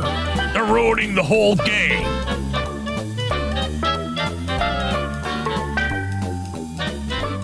Star Wars Would You Rather is a game we play where we get to learn a little bit more about one another and the way we think, what makes us tick. And this week, I think I've got a pretty good one here. In Star Wars Would You Rather, we're going to say, would you rather, and we can go with, like, for one day. We'll say for one day, all right? Would you rather wear Unkar Plutt's undies or use Jabba's tongue scraper? Adrian, on go. Yourself? Adrian, go. Yes, on yourself. Wait, like, do I have to scrape my own tongue with it? Or yes, Jabba's tongue scraper or Unkar Plutt's sweaty undies. He's in that little metal booth all day with the layers of he's got like an armor plating and all that stuff on the hot desert planet. So I'm thinking, I mean, that big fella's undies are going to be pretty nasty. How do you know he wears undies? In this scenario, he is, right? I mean, he is a fish person. Right? Oh, neither of these are pleasant. No, that's what I'm saying. So wear Unkar Plutt's undies or use Jabba's tongue scraper. Adrian, go. Can I wear a quarter portion of his undies? Ah, well played, sir. No, you can't. Shit. Well, dude. Okay, so again, breaking it down logically, you know, wearing his undies for a day, it'll be disgusting, and I'll be uncomfortable all day. Right. But at the by the next morning, what you might catch. There's probably hold on. There's probably sand in there. Could be abrasive. By the next morning, I can take him up and take a shower, and chances are I'd be okay. Just a little grossed out. Okay, all right. I have no idea what... Well, actually, I do have an idea what Jabba's been putting in his mouth. Right. And then using his tongue scraper, there's no guessing what I could get there. I mean, frog residue, who knows? Yeah. Green slime. I'll go with Unkar's undies, man. Okay, Kat. I can shower afterwards. How about you, Kat? John, I can't believe this. Can I wash off the tongue scraper? No. Before, because honestly, you can't wash the undies either. No. Because I'm kind of leaning tongue scraper.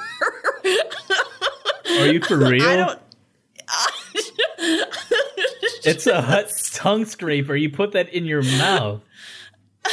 Unkar, it's just... To be undies you just wear on the outside. To be fair, Adrian. To be fair, Adrian. Neither of us have ever seen any of Kat's ex-boyfriends. Just saying. That's true. Damn. They were all nice guys. I bet they were. No, you're such an amazing woman. I can't imagine you being with some kind of slime ball like Jabba.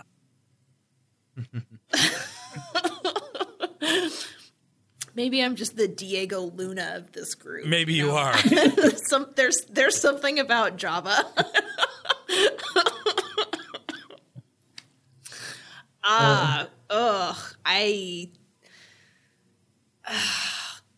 This is so gross. I guess just for hygiene purposes, I have, Unkar's undies. I can't, I would just probably want to douse myself in. I'll just remind you how hot it is on that planet. And the Unkar butt sweat would be very prevalent in the undies. Still better than hut bile going in your mouth. Okay. All right. So we have maybe they're two, like dogs. We have two for Unkar Plutz undies. How about you, Flip? Man, this one's hard. I know. This is tough. Man, the answer may surprise you. I'm gonna go with Jabba's tongue scraper. Oh! Because that's my man, Flip. Here's my reasoning. Okay. Here's my reasoning. Ideally, there are things in this universe that we have no idea what they taste like. For all we know, hut bile is like freaking strawberry lemonade, and I think I'm willing to take that chance than putting whatever is going on in that little oh my gosh, no. In my zone, no way. Strawberry lemonade. Hey, look. Hut slime. All right. Hey, I was sorely tempted by the tongue scraper too, so I can't. Because you think it might taste like strawberry lemonade? Somebody needs to save that audio forever.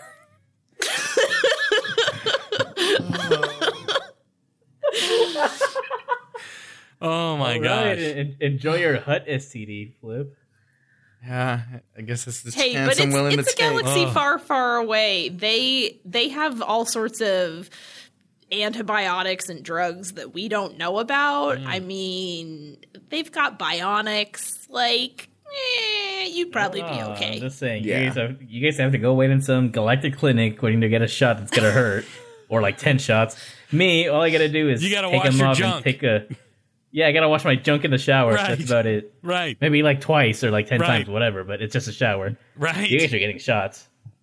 And no, it's not gonna taste like strawberry lemonade. So I'm guessing the odds, just the odd factor alone, that hut mouth ooze probably not tasting anything close to strawberry or strawberry lemonade, or even lemon. Leia would know. Yeah, unfortunately, she might. Yeah.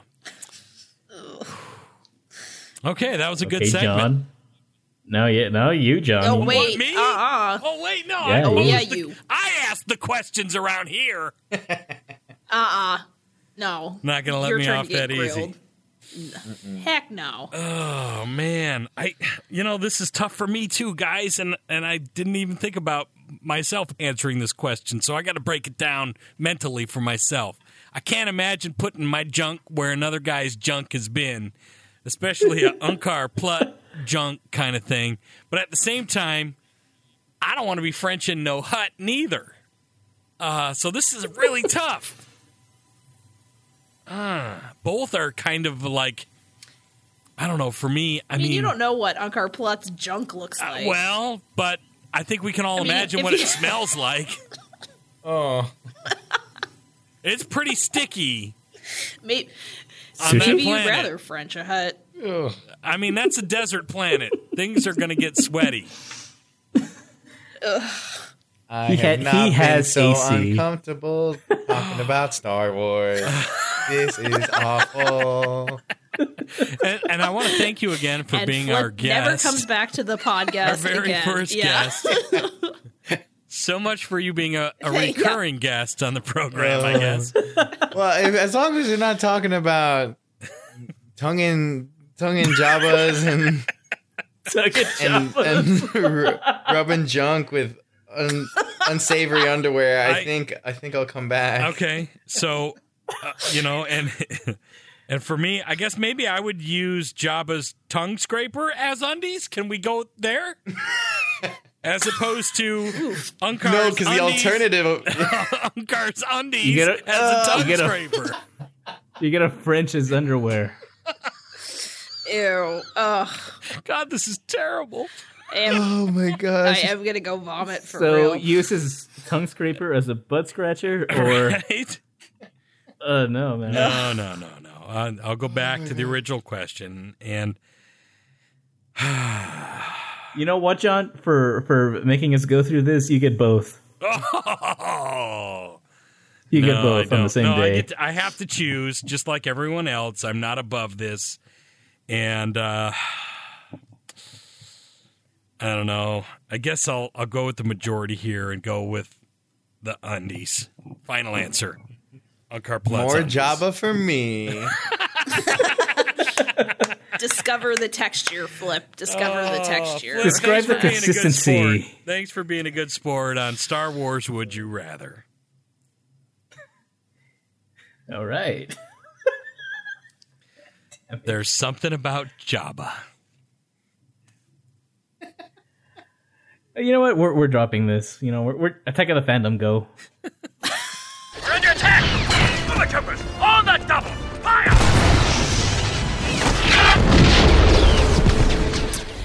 Now it's time for Attack of the Fandom, where we go around and talk about something that's piquing our interest either in the Star Wars universe or outside of it. John, why don't you start us off this week? Oh, okay, gladly. I will turn my attention has been shifted in the summertime. You know, I like to do a lot of outdoorsy stuff. Last week I talked about minor league baseball, which I enjoy. This week I want to talk about going to summer concerts, and I went just as of this recording. I went yesterday to go see Paul Simon. No, day before yesterday. Paul Simon live in concert in Bend, Oregon, which is like a 2.5, 3 hour drive from my house in Eugene, through beautiful mountains, past beautiful rivers, and it's just an amazing drive. At one point, it's a beautiful drive. Oh, it's so crazy cool. At one point, we were surrounded by 10 mountains with snow on the peak. It was beautiful, gorgeous, like nothing I've ever experienced growing up in Michigan and upstate New York. Not even close. Which highway did you take? It's I drive it all the time, and I never look at the number. You know, I just know how to do it. So it is beautiful country up there. It's the Santiam Pass. Fabulous. You know, it's crazy. It's really cool. Mm-hmm. So and how was Paul Simon? My Attack of the Fandom was Paul Simon live in concert. I mean, the guy is close to 70-something years old and just still an amazing guitar player, a fantastic songwriter. His new album, So Beautiful, So What, is just a fantastic album. And the guy still got it at his age, and he's still about the size of an Ewok. I just absolutely love Paul Simon. If he comes to your neighborhood, I suggest you get tickets and go see one of the great masters of songwriting and modern music. So that's my Attack of the Fandom, Paul Simon. Dude, it looked like you were having a blast Paul Simon, so, yeah. on your posts. I mean, me and Julio down by the schoolyard, yo. Yeah.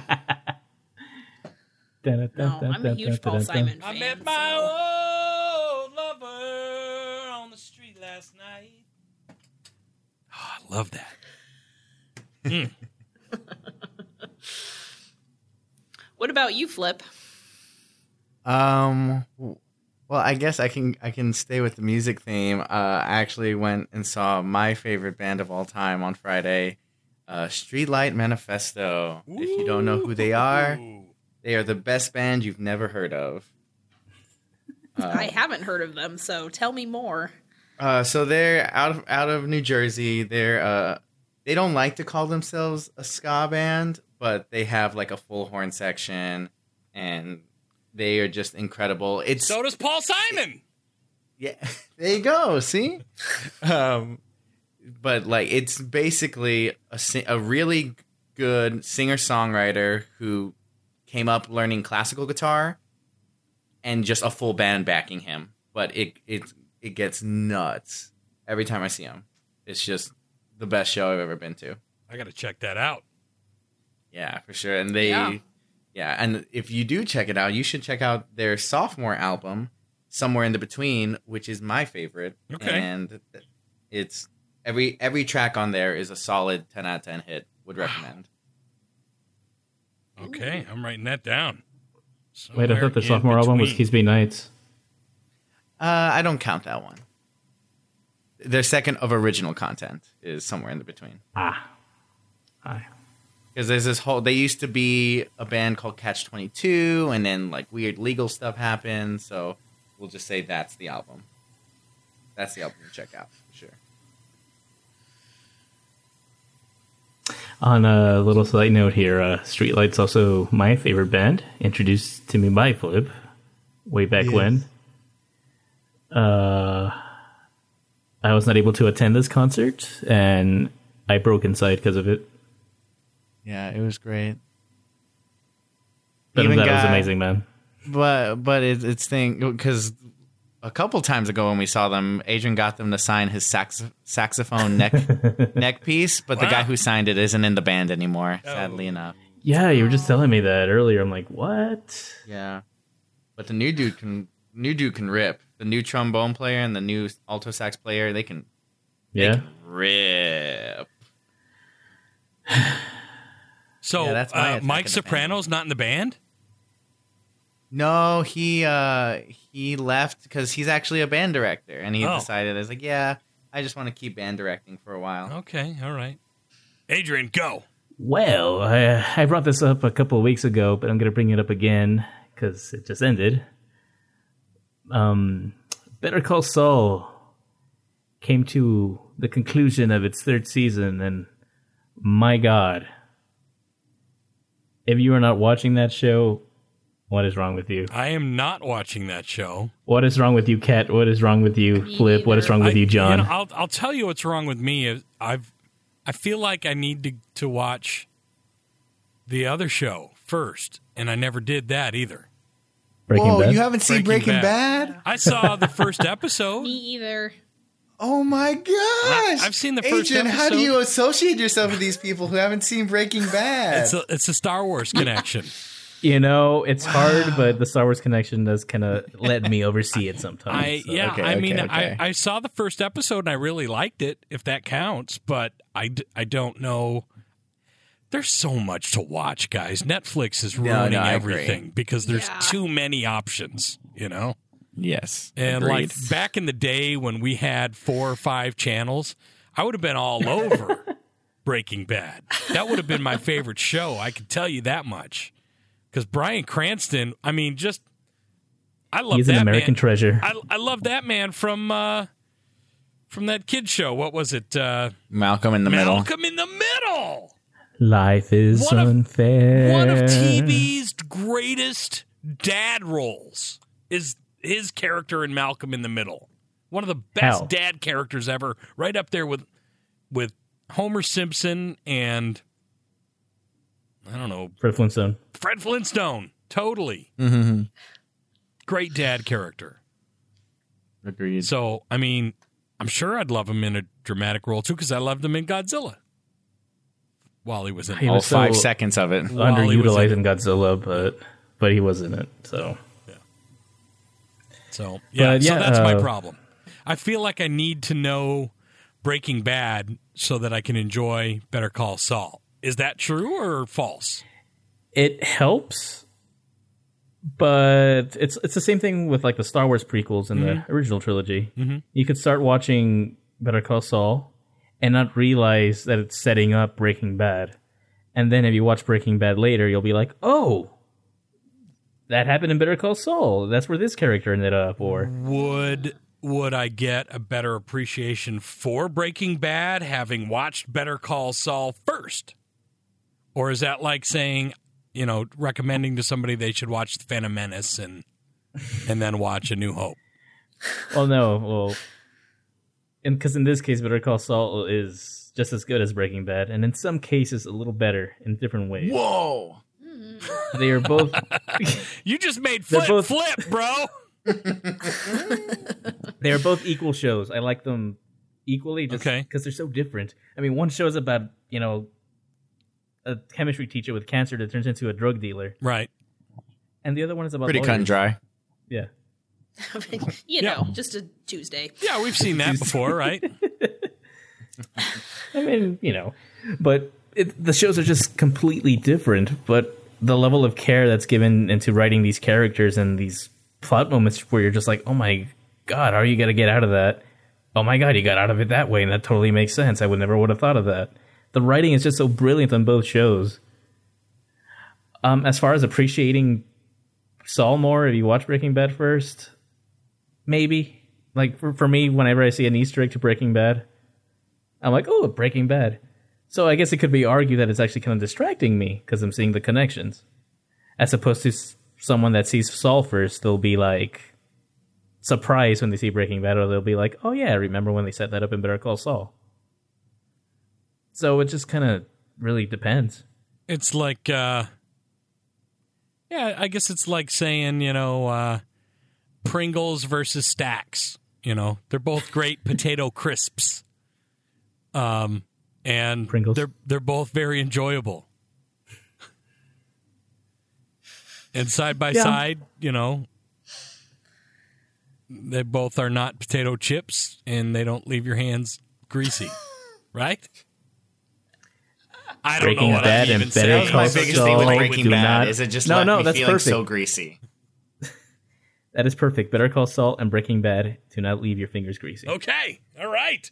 Perfect. That's what it is. I think I get it now. Thank you. So Better Call Saul, if you're not watching it, what the hell, dude? Get on it. Okay, Dad. You're not my real dad. As far as you know. That would be some crazy time traveling. I'm his mom, you're my dad, we're all family. It's getting weird. I'm Oh, not damn. really sure how I fit in anymore. No, yeah, that means Flip and I are related by blood now. Yay! Like we've always known we have been. Exactly, exactly. My Attack of the Phantom this week is a new show, and I don't know if any of you guys have seen the previews for it, but it's a Netflix show, a new one called Glow. Glow. I knew it. Which Adrian's like, which stands for the Glamorous Ladies of Wrestling. Oh yeah, I almost watched that yesterday. Yeah, so I randomly had read a blip about it last week, and so Saturday night, sat down in front of my TV, and I was like, I'm just going to watch one episode. Well, I watched more than one episode. I watched 3. I haven't gotten all the way through it yet. I'm not completely done. But so it's set in the 80s, and so it's got a lot of that like 80s nostalgia. And I mean, I was born in the 80s, so that, calls to me. There's a lot of good music. But it's about a group of women who come together to create a wrestling show. I should say come together. They all come in to audition for a wrestling show that's going to happen. They're looking for unconventional, quote unquote, women. And so it's really, so far it's real. So I'm 3 episodes in. It's really funny. There's a lot of humor. The villain, the director isn't, even for a villain, like, he's an interesting guy. It's interesting characters. So I'm really enjoying it so far. I think it's like 10 episodes, so I'm probably going to finish it this week. But 3 episodes in, really liking it. There's a lot of humor in it.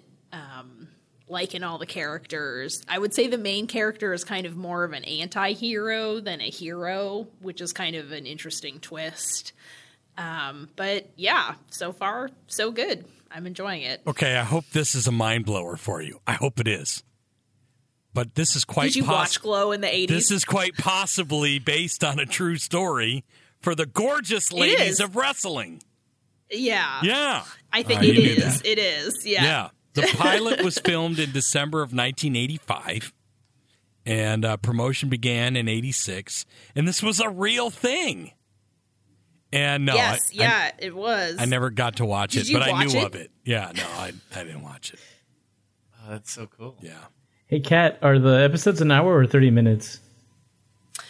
They're like 40 minutes. It's 40. Like, and I did get it. John, you are right. It is the gorgeous ladies of wrestling. I think I said glamorous. It is gorgeous. Yes, so it is. It's basically a fictionalized version of the creation. Oh of man. So yeah, the episodes are like standard TV episode length. They're about 35, 40 minutes. Okay. It goes by really quickly. No, that's my next binge this weekend. It's got one of my favorite TV actresses on it. So Alison Brie. Yeah.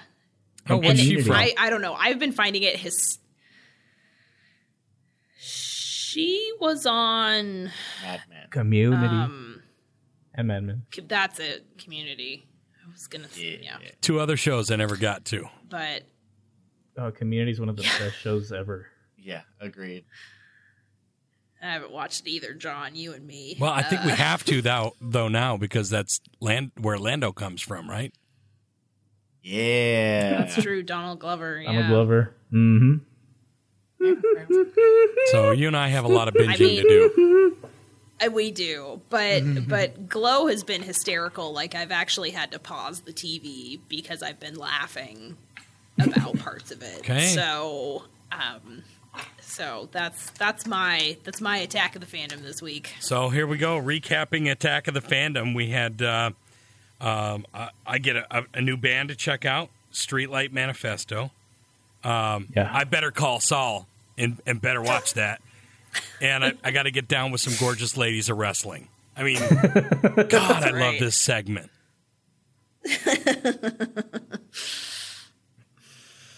I feel like we're gonna have much to discuss, Kat Ray, because I am totally binging this on Friday. Oh, I'll be in the binge on this at some point myself, especially if it's only 10 episodes and they go quick. Yeah, I was shocked. I was like, just one more, as you do. With Pringles and Netflix shows, just one more, like just Bloodline. Oh, all of a sudden it's midnight. Yeah. Oh, and John, Streetlight is they're incredible, man. I'm checking it out. They are incredible. But never heard. So I'm ready for this. And I dig some ska. My middle daughter, Sarah's boyfriend, is like a total, like he was in a ska band. They never left Eugene, Oregon, but I mean, the appreciation for me goes way back to the 80s when I learned about ska, Fishbone and Madness and all the old school ones like that, Oh, yeah, for sure. Mm-hmm. So, I mean, I've always had a little love for the ska music, but I got to check this one out. Streetlight Manifesto, somewhere in the in-between. Is that what it's called? Just somewhere in the between. Somewhere in the between. All right. Yeah. Okay. Much better time than Jabba's tongue scraper. That's guaranteed. True. Yeah. Thank God. All right, guys. On that note, what do you guys say we start wrapping it up? Let's wrap it up. All right. So I want to thank Flip for being our first guest, for joining us today. We had an awesome time with you, man. Thank you, Flip. Yeah, no, thank you guys for having me. I loved it. It was great. Please come back sometime. We won't talk about tongue scrapers and underpants. Of course. No, that sounds great. He'll find something just as disgusting. Oh, absolutely.